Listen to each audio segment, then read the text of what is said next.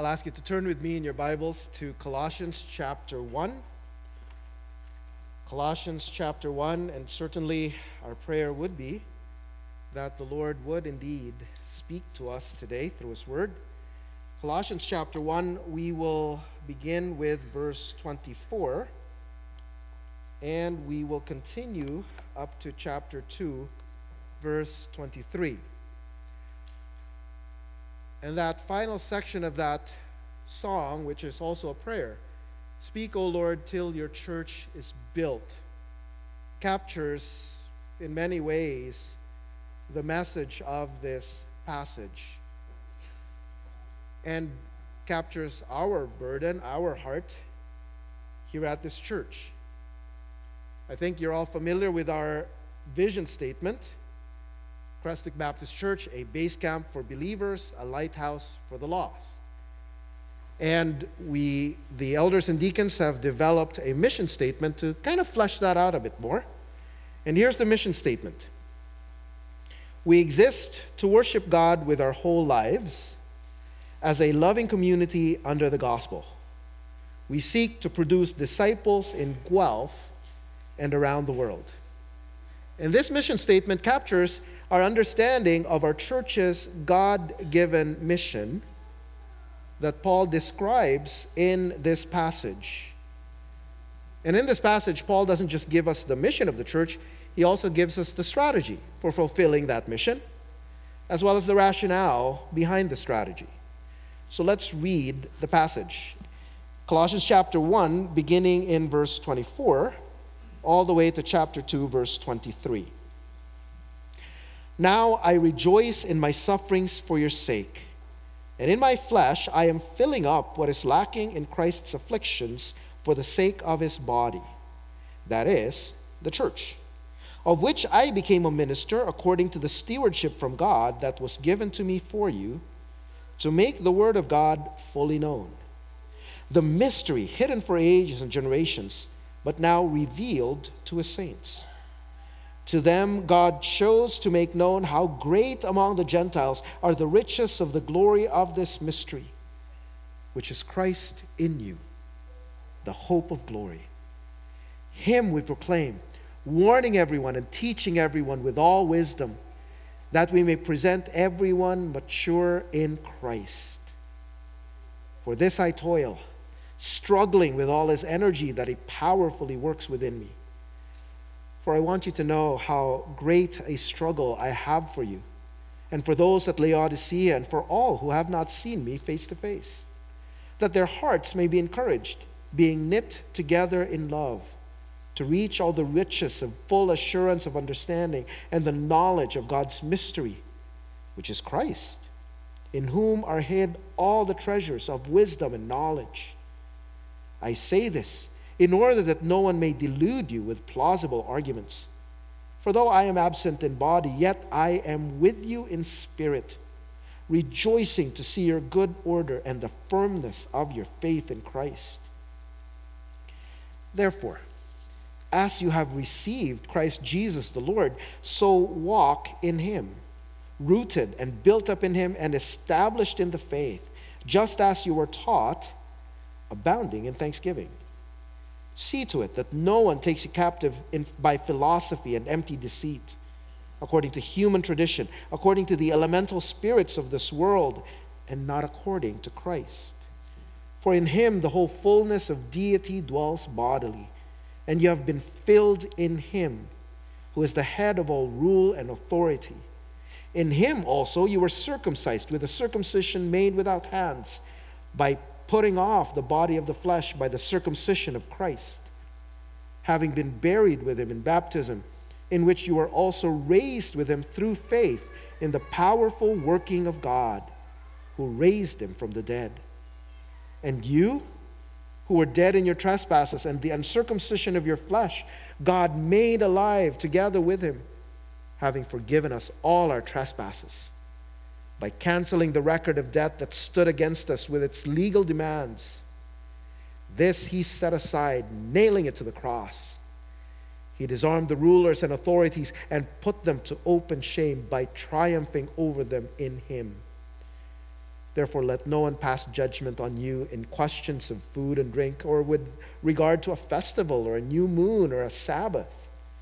These are but a shadow of the things to come, but the substance belongs to Christ. Let no one disqualify you, insisting on asceticism and worship of angels, going on in detail about visions, puffed up without reason by his sensuous mind, and not holding fast to the head, from whom the whole body, nourished and knit together through its joints and ligaments, grows with the growth that is from God. If with Christ you died to the elemental spirits of the world, why, as if you were still alive in the world, do you submit to regulations? Do not handle, do not taste, do not touch, referring to things that all perish as they're used, according to human precepts and teachings. These have indeed an appearance of wisdom in promoting self-made religion and asceticism and severity to the body, but they are of no value in stopping the indulgence of the flesh. This is the word of the Lord. Now, you can see in verse 28 Paul's God-given mission. Chapter 1, verse 28, his mission was to present everyone mature in Christ. Or in the NIV, it says to present everyone fully mature in Christ. And it's not that you hang on till you're 98 and you die. See, maturity isn't a matter of age or longevity. Maturity is an issue of the heart. Following Douglas Moo, we can say that it is the quality of being so wholehearted in one's devotion to the Lord that one can be said to be blameless in conduct. That's what maturity is. It is being wholehearted. Because the reality of it is our hearts are divided. Our loyalties are divided.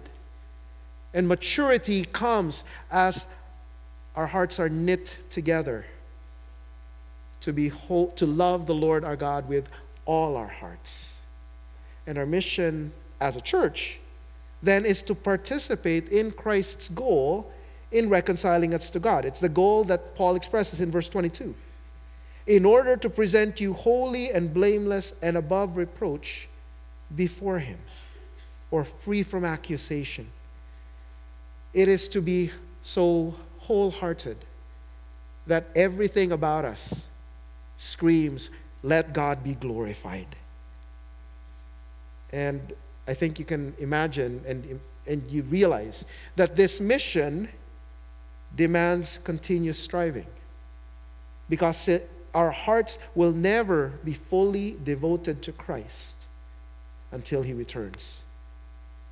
But at the same time, we also know that our striving is meaningful, because our hearts will be made whole when Christ returns. In fact, the reason why we can grow at this time is that Christ is the one who is at work in us, uniting our hearts. And that transformation is guaranteed by Christ's indwelling presence by his Spirit. That's why in verse 27, notice what Paul says, the mystery is Christ in you, the hope of glory. It is the presence of Christ that guarantees that our hearts will be made whole when he returns. Now, mystery here does not mean Hardy Boys or Perry Mason or whatever mystery you like to read. Mystery here refers to the truth about God and his saving purposes that could only be known as it is revealed by God. Let me say that again. The mystery refers to the truth about God and his saving purposes that could only be known as it is revealed by God. And that mystery, by the nature of the case, centers around Christ and his redemptive work.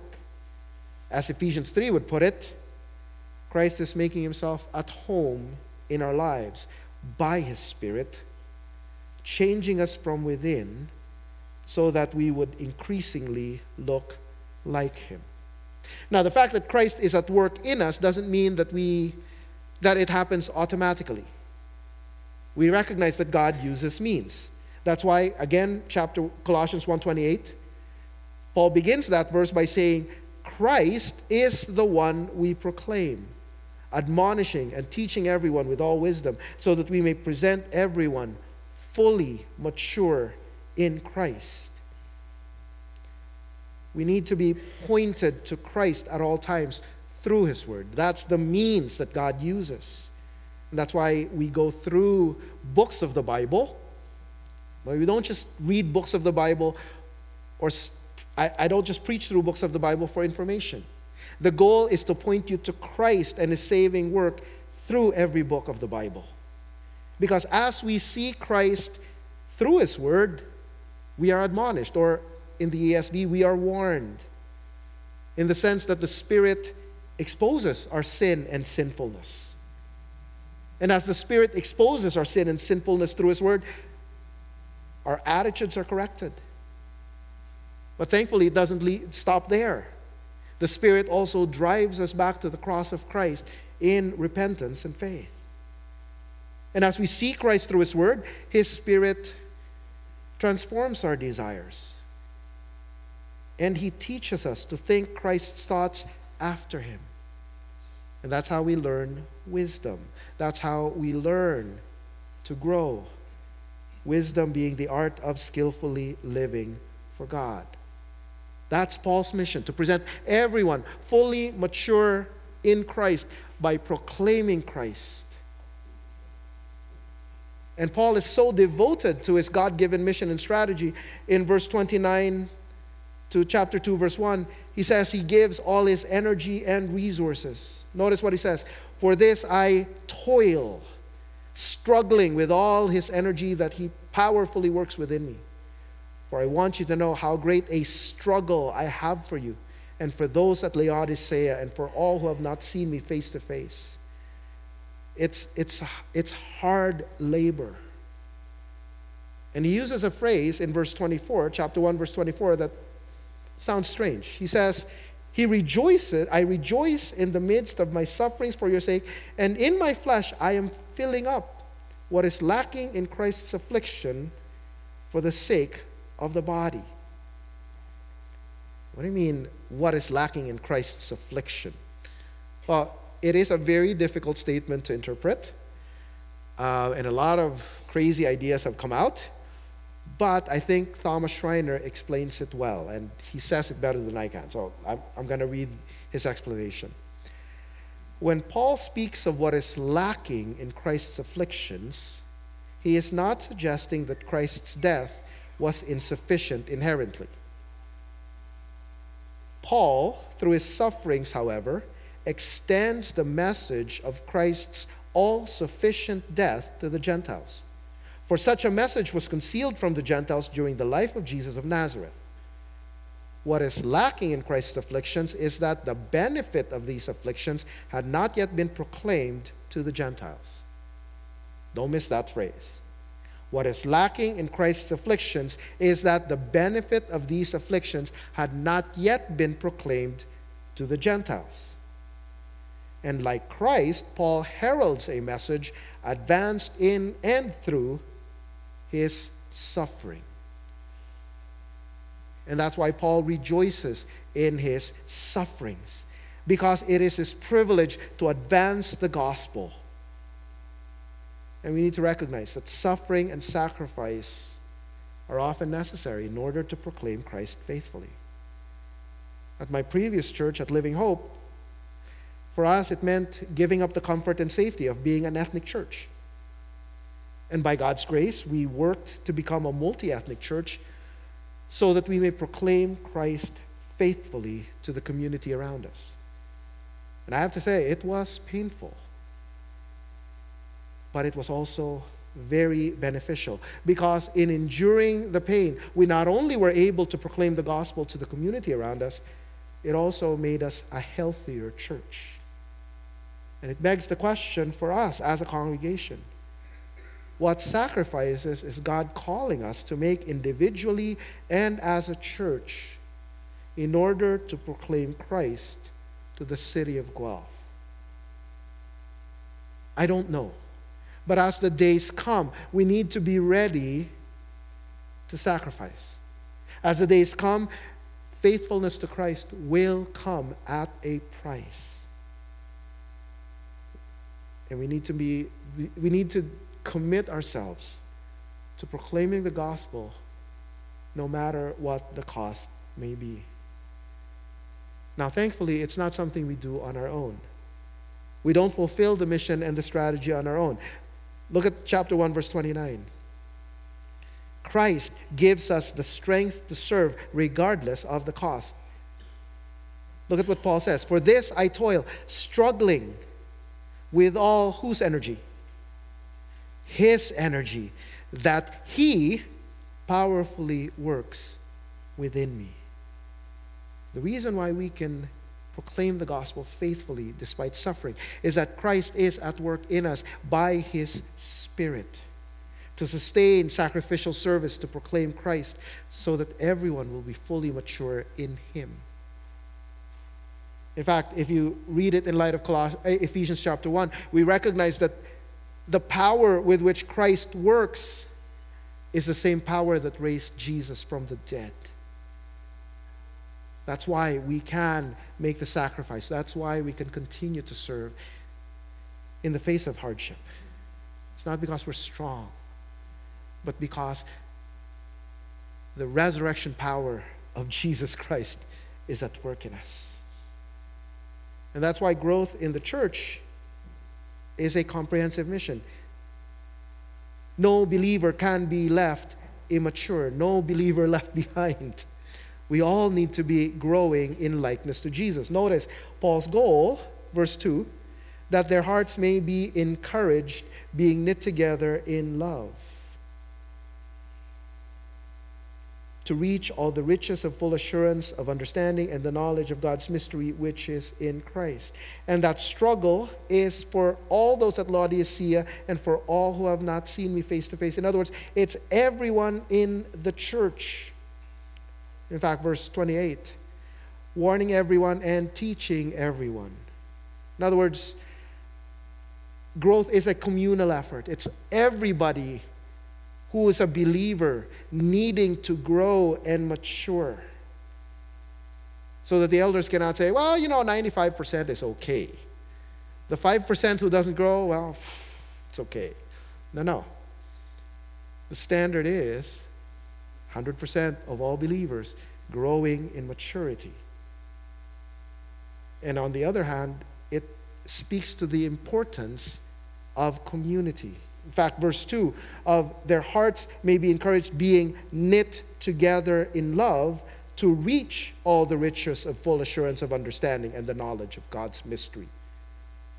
You notice that connection between being knit together in love so that we may understand the truth. We shrivel up when we fly solo. And I like the way R. Kent Hughes explains this. When we are loved by other believers, we experience Christ through them. And thus our knowledge of Christ is enhanced. The complementary side of this is that when we allow the Holy Spirit to live the life of Christ through us, and we experience this when we do acts of love towards members of the body of Christ, then we too have our knowledge of him enhanced. And don't miss this. No intellectual process will lead to a full grasp of the mystery of Christ unless it is accompanied by a love for him and for Christians that knits us, the church, together in love. See, that's the part I don't like. Because Christians are annoying, aren't they? Really. I know I'm annoying. But guess what?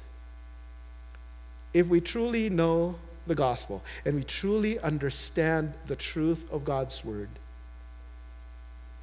it must lead to love for our brothers.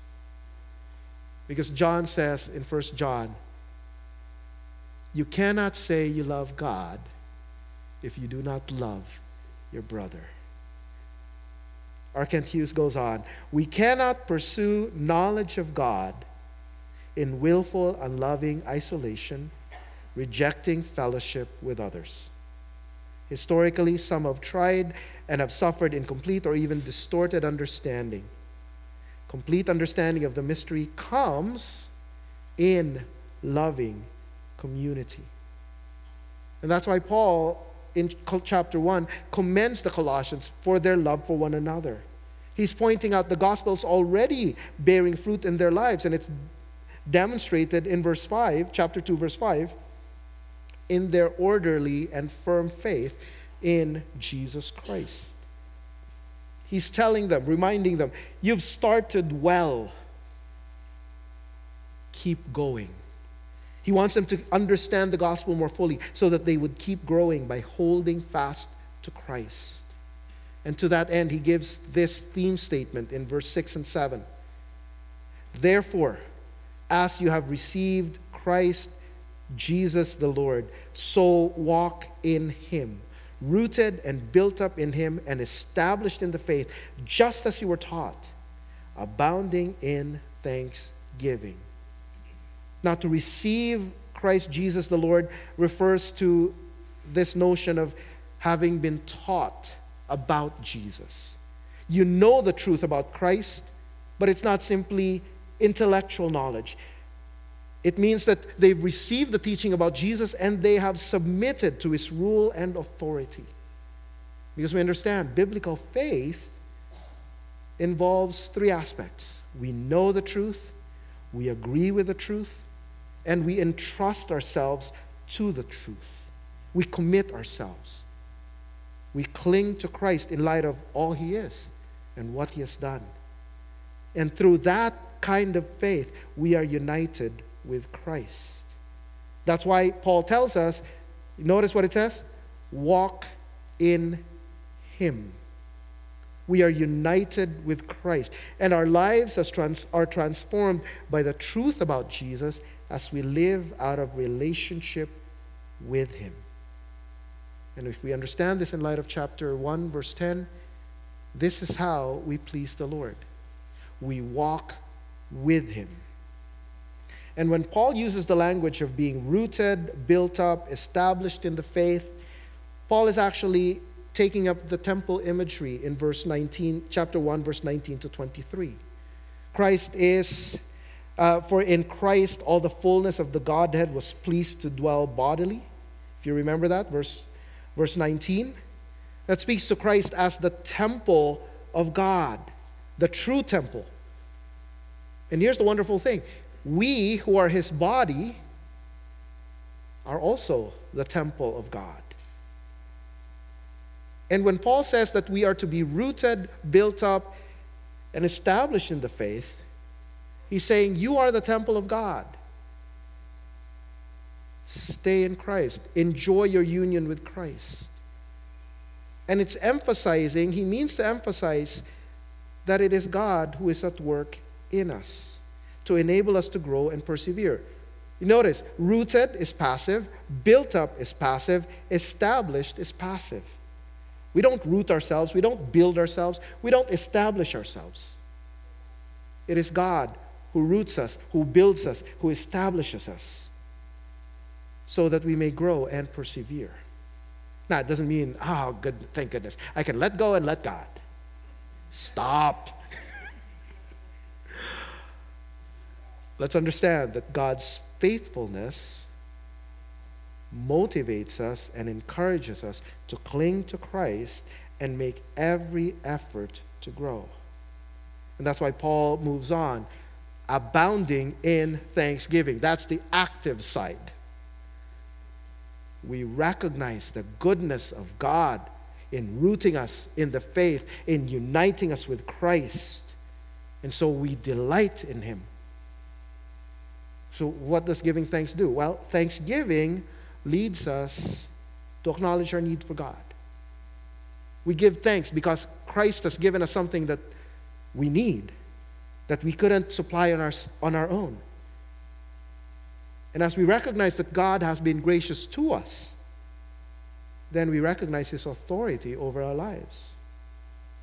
So that the gospel properly understood teaches us to be grateful to God, And that gratitude guards our hearts from being distracted from Christ. And then the rest of the passage, Paul explains why we need to hold fast to Christ instead of allowing ourselves to be distracted by false teachings. First of all, in verse 9 and 10, Paul is saying that only the person of Jesus Christ can satisfy our deepest longings. Look at verse 9. For in him, the whole fullness of deity dwells bodily, and you have been filled in him, who is the head of all rule and authority. See, Jesus is fully God, and all the treasures of wisdom and knowledge are to be found in him. To have him is to have everything. And Paul makes this crystal clear because it seems that the Colossian believers were being seduced or enticed by teachers who were proclaiming a system of belief that promised some kind of fullness, some kind of spiritual satisfaction and fulfillment.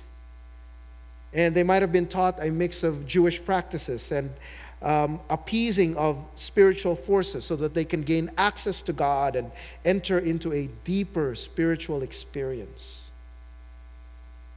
And the burden of Paul's argument is that you don't need those things. They are empty lies because they pull you away from Christ. If in Christ all the treasures of wisdom and knowledge are hid, then what else do you need? If in Christ all the fullness of deity dwells bodily, then what else do you need? In fact, he goes on in verse 16 to verse 18 to point out that the Old Testament laws governing purity, sacrifice, festival, and Sabbath were meant to point to Jesus. Look at verse 17. These are a shadow of the things to come, but the substance belongs to Christ. Now that he has come, the shadows are obsolete. We already have the substance. We have free access to God through Jesus Christ. And that's why he says in verse 18, therefore let no one disqualify you. There is no better access than Jesus. Your ascetic practices, your self-denial, that's not going to make you more accepted by God. If anything, to follow those teachings is to be puffed up and separated from Christ, who enables us to grow. That's what he's saying in verse 19. If you start following these teachers who boast about their visions and lead you into worshiping angels, then you will not be holding fast to Christ, who is the head, who causes us to grow. Now, let's go back to verse 8. Paul says, see to it that no one takes you captive by philosophy and empty deceit. Now, please note, the Bible isn't against philosophy.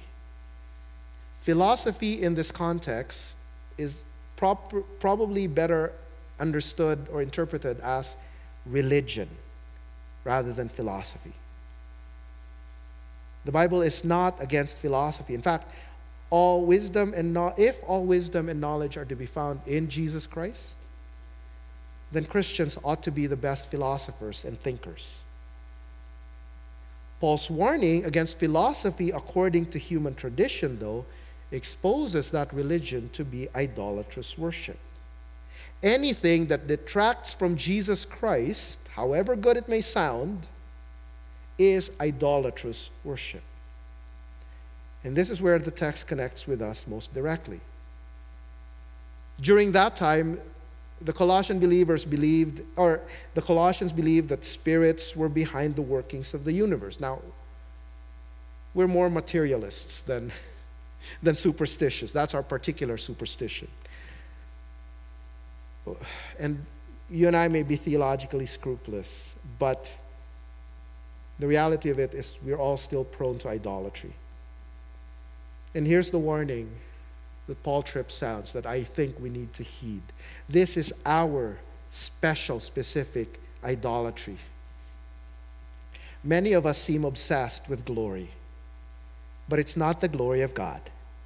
No, we're filled with a sense of the glory of our theological knowledge, our biblical literacy, our political conservatism, our social action, the success of our ministries, the number of our followers, who we hang with, the prominence of our tribe, and the power of our ability to communicate.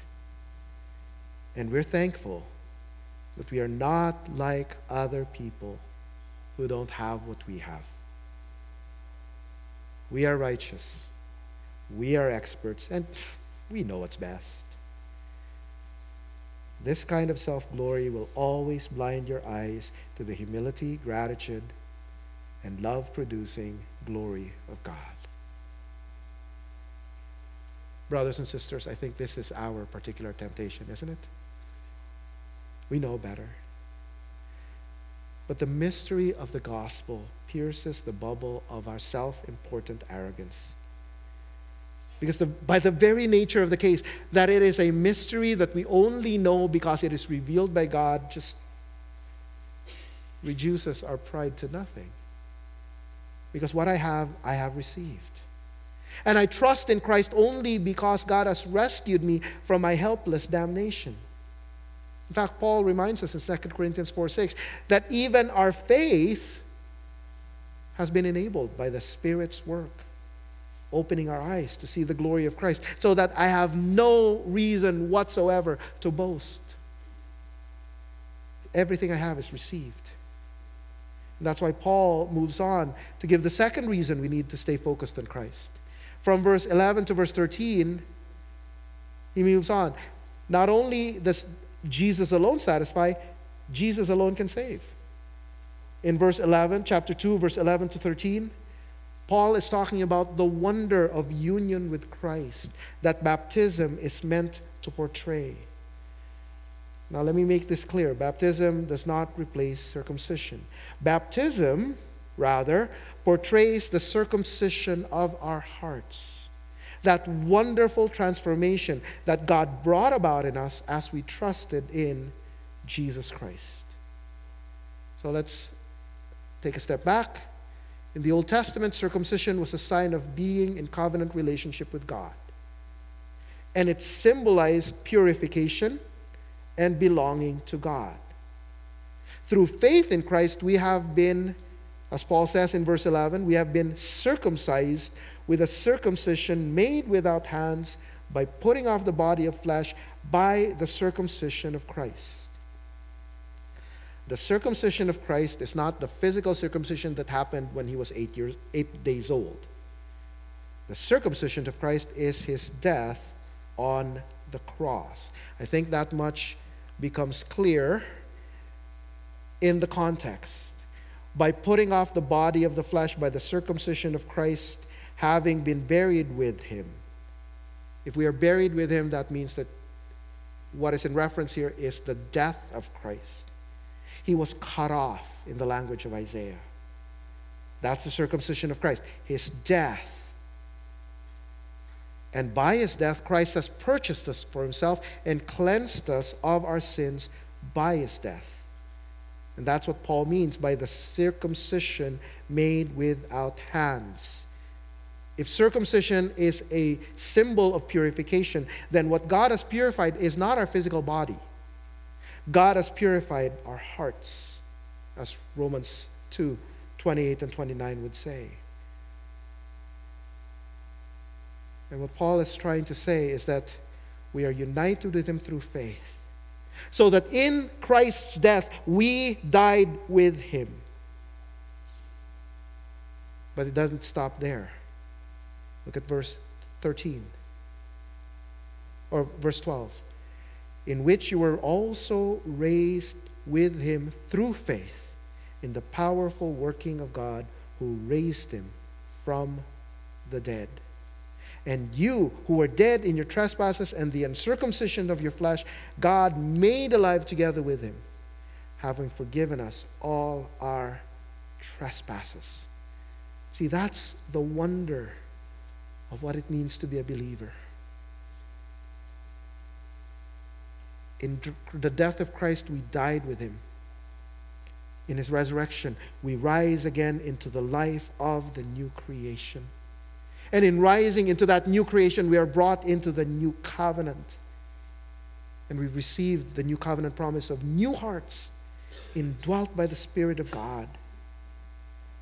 And united with Christ, our sins are forgiven. That's part of the promise of the new covenant. And Paul uses in verse 14 the image of our debt being canceled, being wiped away. And please understand, it's not because God says, oh yeah, I know you sinned, but let's just hide it under the rug of the universe. No, that would be wrong. That would be unjust. And God would be unjust to do that. Notice that our debt is canceled by the cross. That's why it says, this he set aside, nailing it to the cross. On the cross, Jesus bore the penalty for our sin. He suffered the wrath that we deserve. And that's why Paul says, we need to fix our eyes on Christ, on him who loved us and gave himself for us. Because only his work can save. And by his death and resurrection, in verse 15, he says, he has not just procured salvation for us. Christ has defeated Satan and his minions. Notice, he disarmed the rulers and authorities and put them to open shame by triumphing over them in him. In some translations, it's in it, either in Christ or on the cross, and it comes to the same thing. The point that Paul wants to emphasize is that during those days, people thought evil spirits controlled their lives and needed to be appeased. That's what the elemental spirits of the world seems to mean. Christ is saying, guys, you don't need to be afraid of those spirits. You don't need to appease those spirits. Christ has triumphed over them.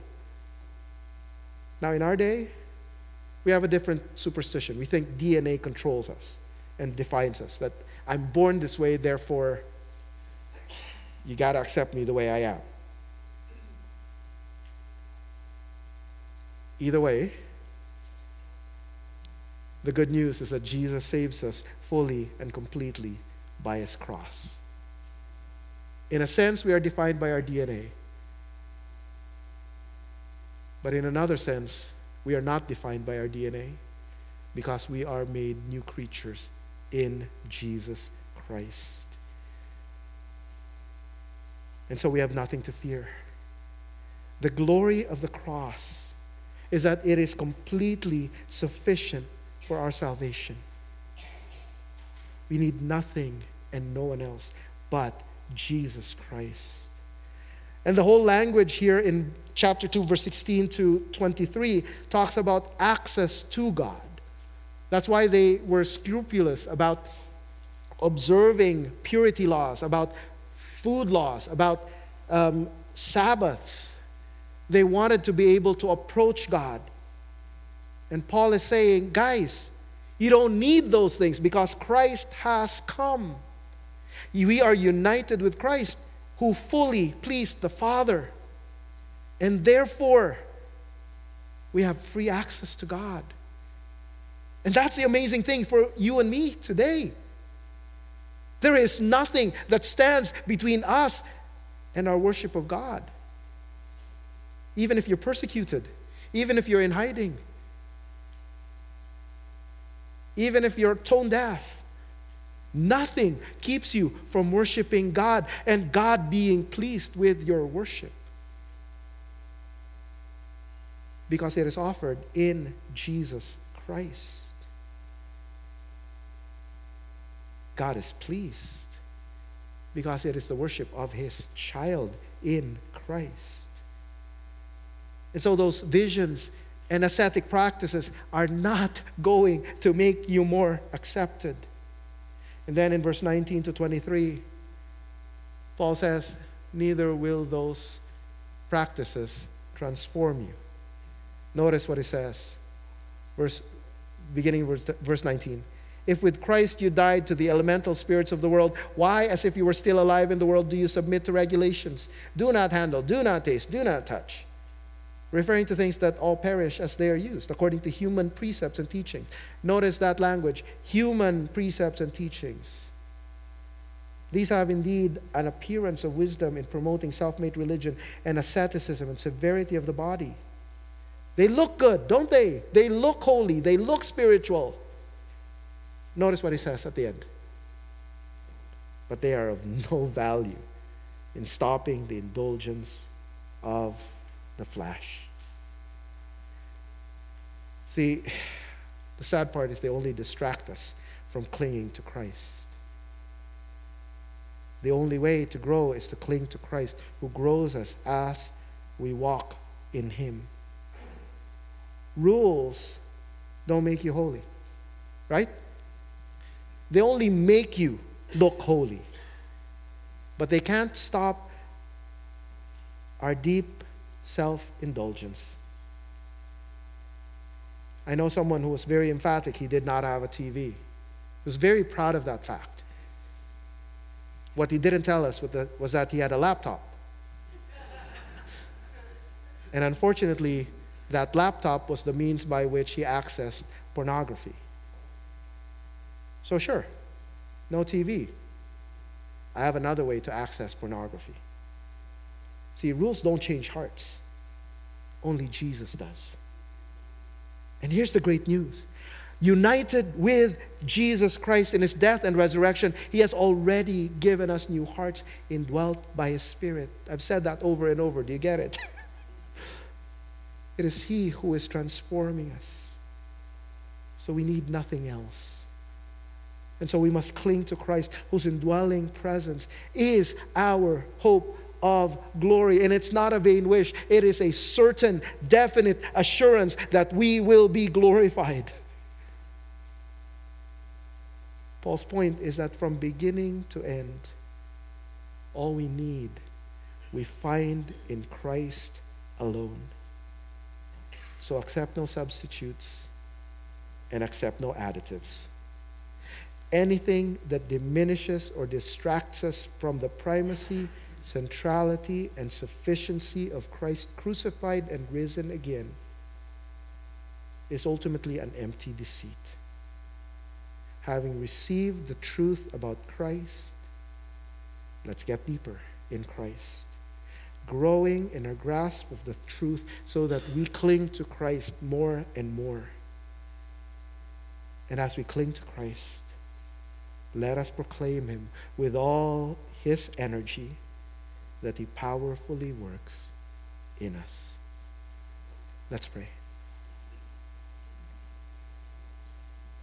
Our Father, our God, we thank You for who You are. We thank You that You have graced us with Christ. Indeed, it is an astounding thing to know that the sovereign Lord of the universe has condescended to give Himself to us. Christ gave Himself for us on the cross, and He gives Himself to us in relationship. Father, what a gift it is to be united with Christ, to be bound to Him, never to be cast off. To be united with Him through faith, so that all that His is ours. Oh Lord, thank You for the privilege of belonging to You. And I pray that as Your people, You would help us, as Paul prayed, to understand, to reach all the riches of full assurance of understanding and the knowledge of God's mystery, which is Christ, in whom are hid all the treasures of wisdom and knowledge. Forgive us, Father, for so many times we get distracted, we lose the point. And in all of our theological knowledge, we lose sight of Christ. I pray, Father, that our understanding of your word would always lead us to recognize the glory, the majesty, the beauty of Christ. That in all our learning, we would gain the wisdom of seeing Christ. So that in seeing Christ, our hearts would delight in Christ more and more. And in delighting in Christ, delight in the people whom he loves.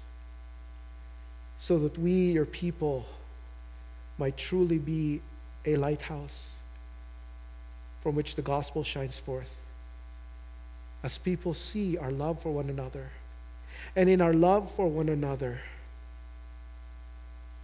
see the one whose love made us love one another. Oh Lord, it is something that we cannot accomplish on our own. But we thank you for the assurance that this text provides us, that you are at work in us, so that we would be rooted in Christ and ultimately display the glory of Christ. Not as we reflect his beauty, his majesty, his goodness. Oh Lord, we pray that as we know these glorious realities, you would help us as a church to grow into these things. And we thank you that this is your purpose in bringing us together. So help us, Father, to be truly a church that shines the light of Christ in the city of Guelph and beyond. This we pray in Christ's name. Amen.